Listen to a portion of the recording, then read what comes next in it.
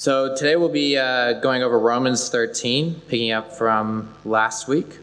So if you haven't been with us, we're now in the narrative of Romans, where it's the very practical stuff.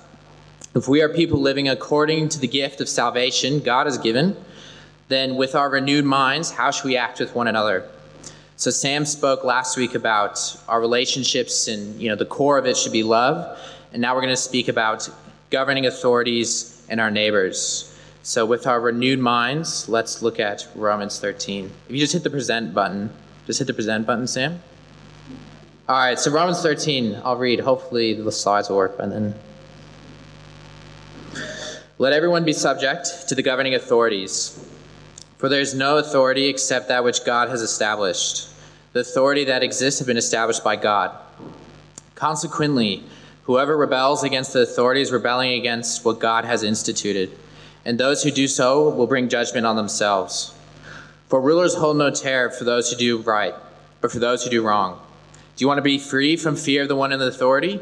Then do what is right, and you will be commended. For the one in authority is God's servant for your good. But if you do wrong, be afraid, for rulers do not bear the sword for no reason. They are God's servants, agents of wrath, to bring punishment on the wrongdoer. Therefore, it is necessary to submit to the authorities, not only because of possible punishment, but also as a matter of conscience. This is also why you pay taxes. The authorities are God's servants, who give their full time to governing. Give to everyone what you owe them. If you owe taxes, pay taxes. If revenue, then revenue. If respect, then respect. If honor, then honor. Let no debt remain outstanding except the continuing debt to love one another. For whoever loves others has fulfilled the law. The commandments, you shall not commit adultery, you shall not murder, you shall not steal, you shall not covet, and whatever other commandment there may be are summed up in this one command. Love your neighbor as yourself. Love does no harm to a neighbor. Therefore, love is the fulfillment of the law. And do this understanding the present time. The hour has already come for you to wake up from your slumber, because your salvation is nearer now than when you first believed. The night is nearly over, the day is almost here. So let us put aside the deeds of darkness and put on the armor of light. Let us behave decently as in the daytime, not in carousing and drunkenness, not in sexual morality and debauchery, not in dissensions and jealousy. Rather, clothe yourselves with the Lord Jesus Christ, and do not think about how to gratify the desires of the flesh. Amen. It's all of Romans 13. We'll go through it today and discuss some key points. So first point being the legitimacy of government. So from the beginning, even in the broader perspective of the Bible, right? Starting in Genesis 1, God has called Adam and Eve to maintain, cultivate, and produce good things in the world. Adam and Eve, like us, were made in the image of God. And God spends, the first chapter of the Bible, turning chaos into order. And we are meant to do the same, to create order in chaos. Sorry, the way around. Is it up there? Yeah, next slide. Thanks, Ben. Yep. So just as much, this is our calling today, to cultivate, to spread, to build societies and governments, right? God has a very high view of authority or governing authorities and the need for society to function in this way. And we know better than most people that there's issues in the world. There's sin. And if sin runs rampant unchecked, then it's really destructive to the things around it. Sin needs to be punished, and there needs to be order within it, right? So this is our call from the beginning. And we see this in this passage as well, that God, or Paul is expressing, God has a very high view on authority. It is very important and necessary for our lives. Now, what's interesting about this is that despite governing authorities having such a clear purpose and role in society, that God has implemented and is using them for a specific purpose, almost any time somebody initially reads this passage, they think of the conditions under which they don't have to obey this passage, right? It's a little ironic. In almost every book I read, almost every commentary and blog online, they all talk about under the conditions which you do not have to obey. Sorry, next slide. I keep forgetting to put my finger. Right? we immediately look for the loophole.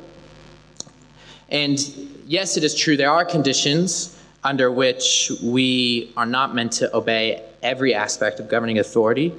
But I think if our knee-jerk reaction to this passage is, how can I get out of it?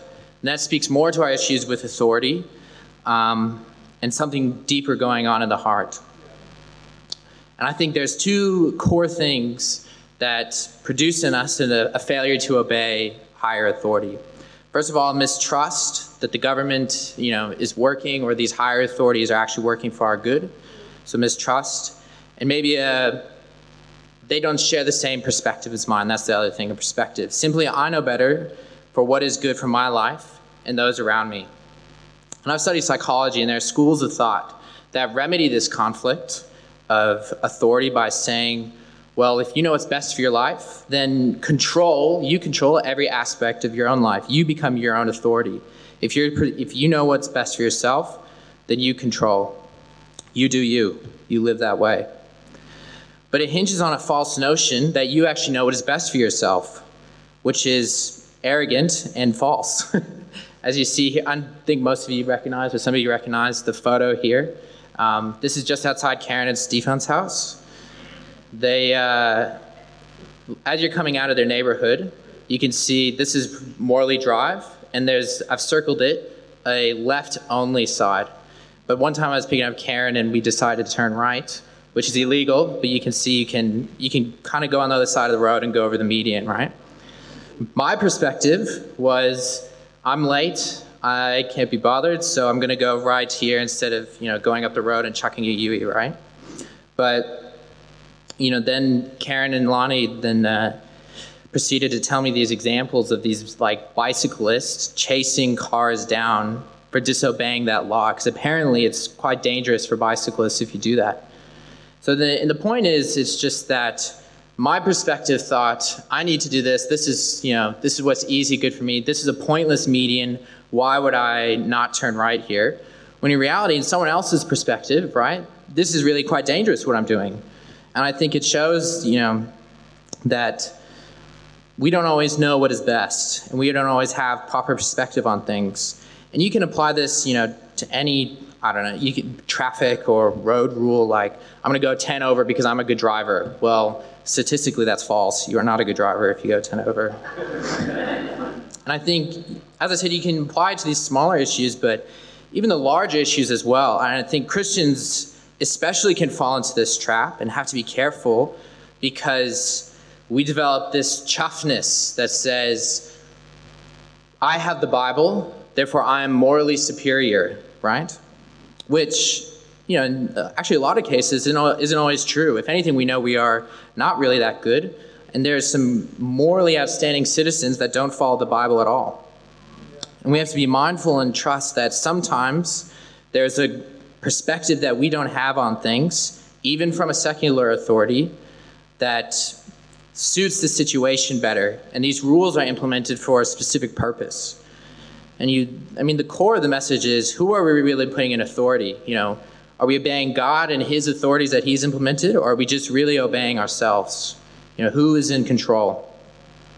And the perfect example of this is usually Jesus, Jesus, though he was completely innocent, chose to submit to Pilate, a governing authority, trusting that God's plan of how to use Pilate was best, not his own.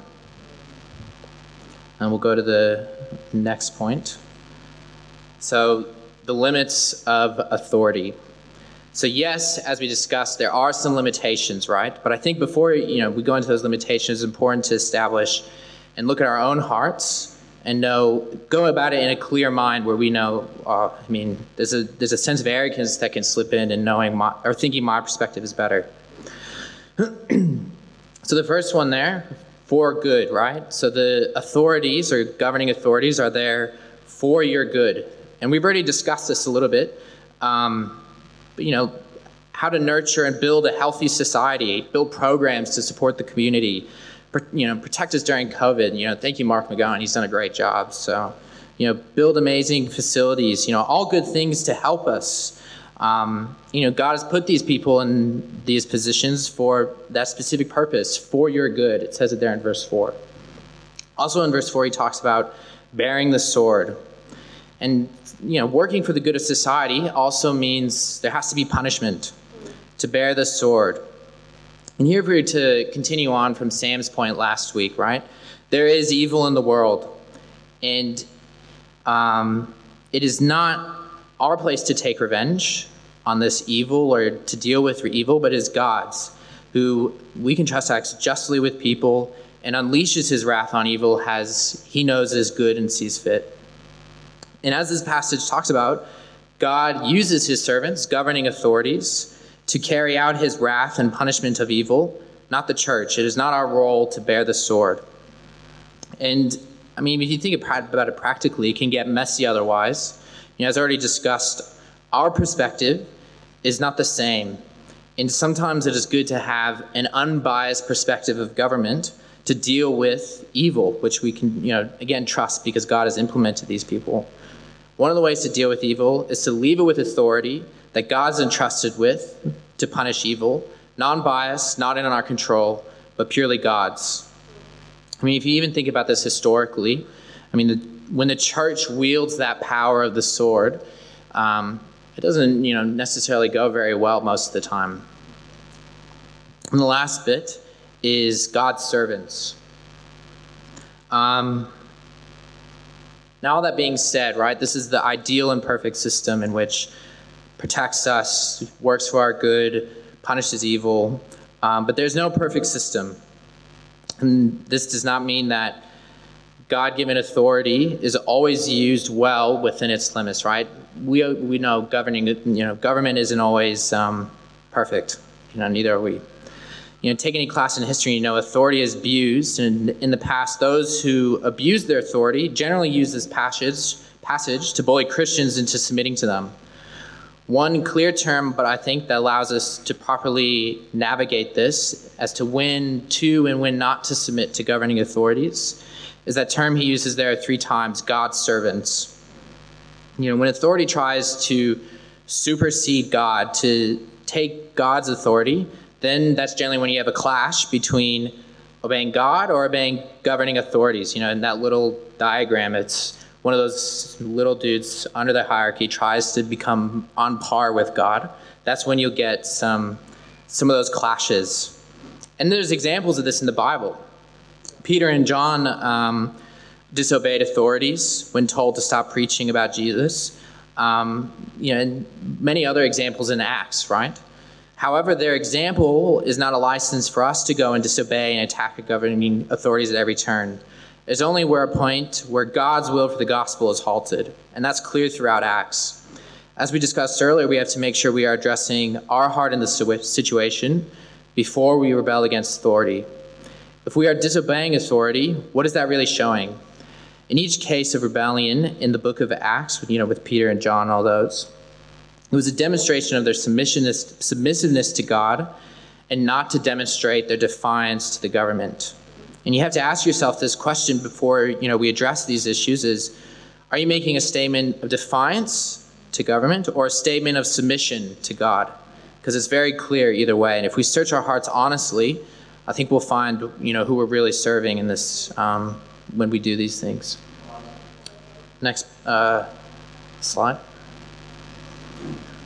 So now we continue on, the legitimacy of love. We looked at the legitimacy of authority, now the legitimacy of love.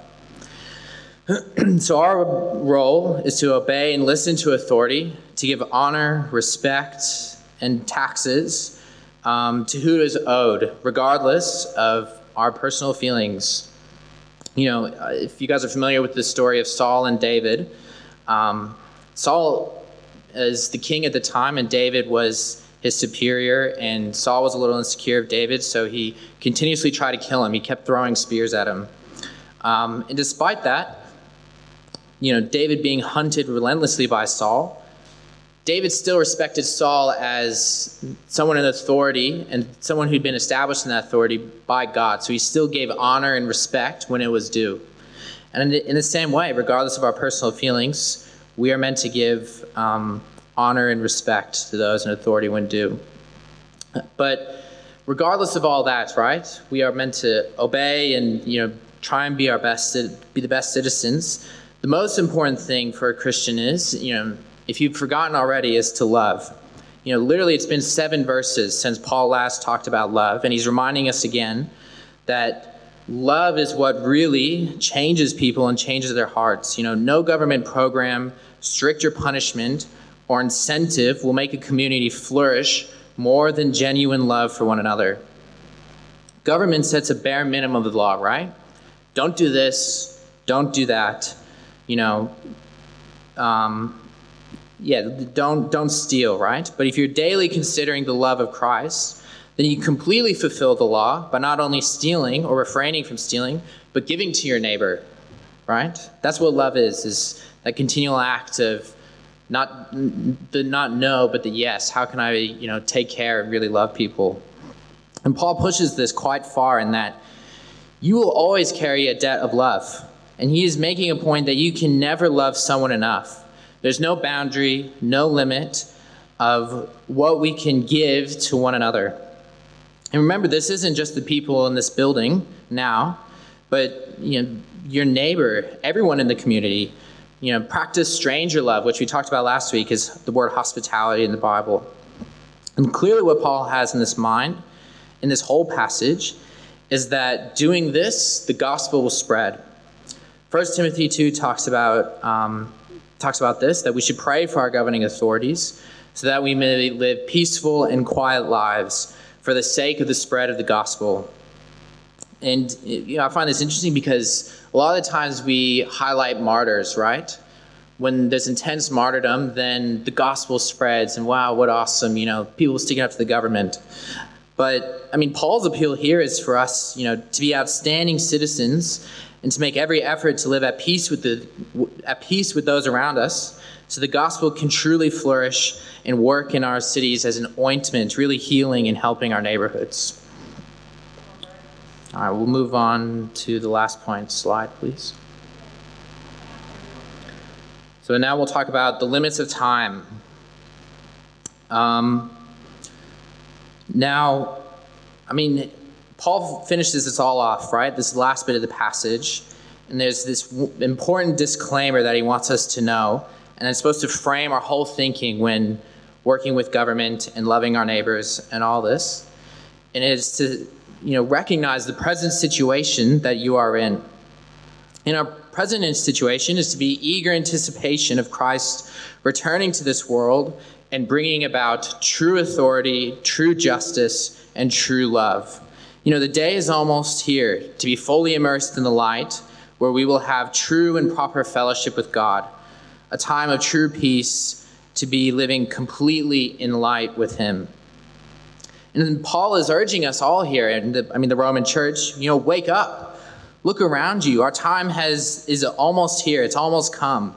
And some of us are living as if we're in the dark, and we are anticipating only more darkness, living our lives as we see fit to gratify our own desires in this world.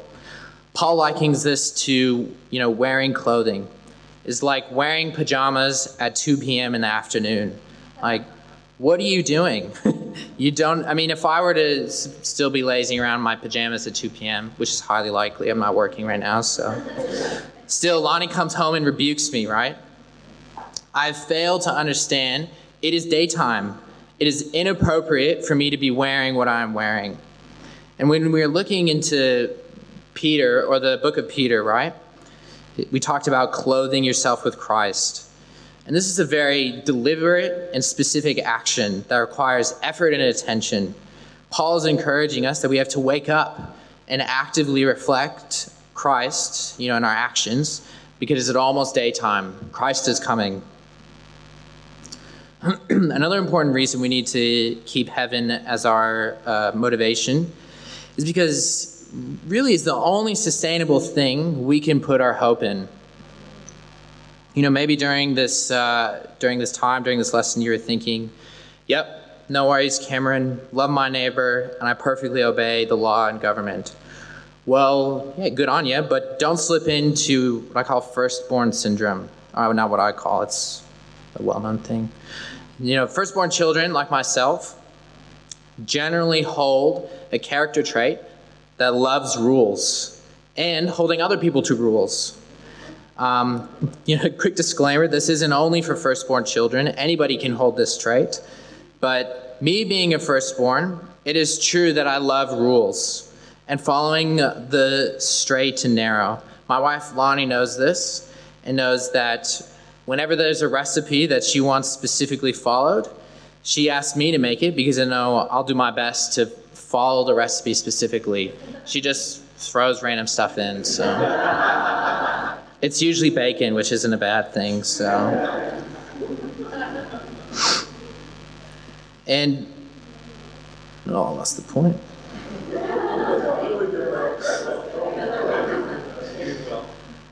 People generally love rules, right? Or I know I love rules because they know what to expect and know how to predict. The consequence of each action is clear. And therefore, there is a sense of entitlement to the outcome. I know what will happen.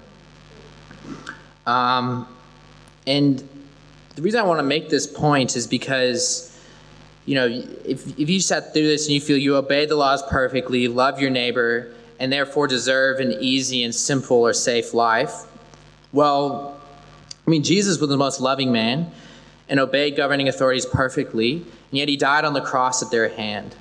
Jesus was eagerly anticipating what was to come and lived his life in a way that reflected that. Obeying authorities, loving your neighbor, won't provide for you a secure and safe life. And it's a little ironic, but if we really want to live the best life we can here on earth, then really we're going to be focused on an even greater life in heaven. So as we end our time today, let's remember that our perspective isn't always correct. And it does us more good to humbly submit to governing authorities in most cases. To remember to genuinely love those around us, limitlessly and unconditionally. This is what will change neighborhoods and change people and spread the gospel. And let's do all these things, remembering what is to come, right? This is not our home. We're looking for something greater. We're waiting for the day to come. So as we wrap it up, I'll just pray for us and we can consider those points. Dear Lord, thank you for this time together. I just, really grateful for your word and how it, just applies to us so deeply and in all ages to come, Lord. I'm grateful that we have such a clear and helpful guide as to how we can really love those around us and follow you to the best of our ability, God. And just pray that for our governing authorities, especially during this time with COVID, Lord, that you just give them wisdom and that they guide us and protect us in ways in which your gospel can flourish and that we can live at peace with one another, Lord. I just pray we are citizens who are above reproach, that we're continuously considering how to love our neighbors, obey government, give honor where honor is due, and that we're all doing this remembering what is to come, Lord, that, heaven is coming soon, at any moment, and remembering, what a great honor it is that we have such a hope to look forward to. We love you so much, Lord. I thank you for this time. In Jesus' name we pray. Amen.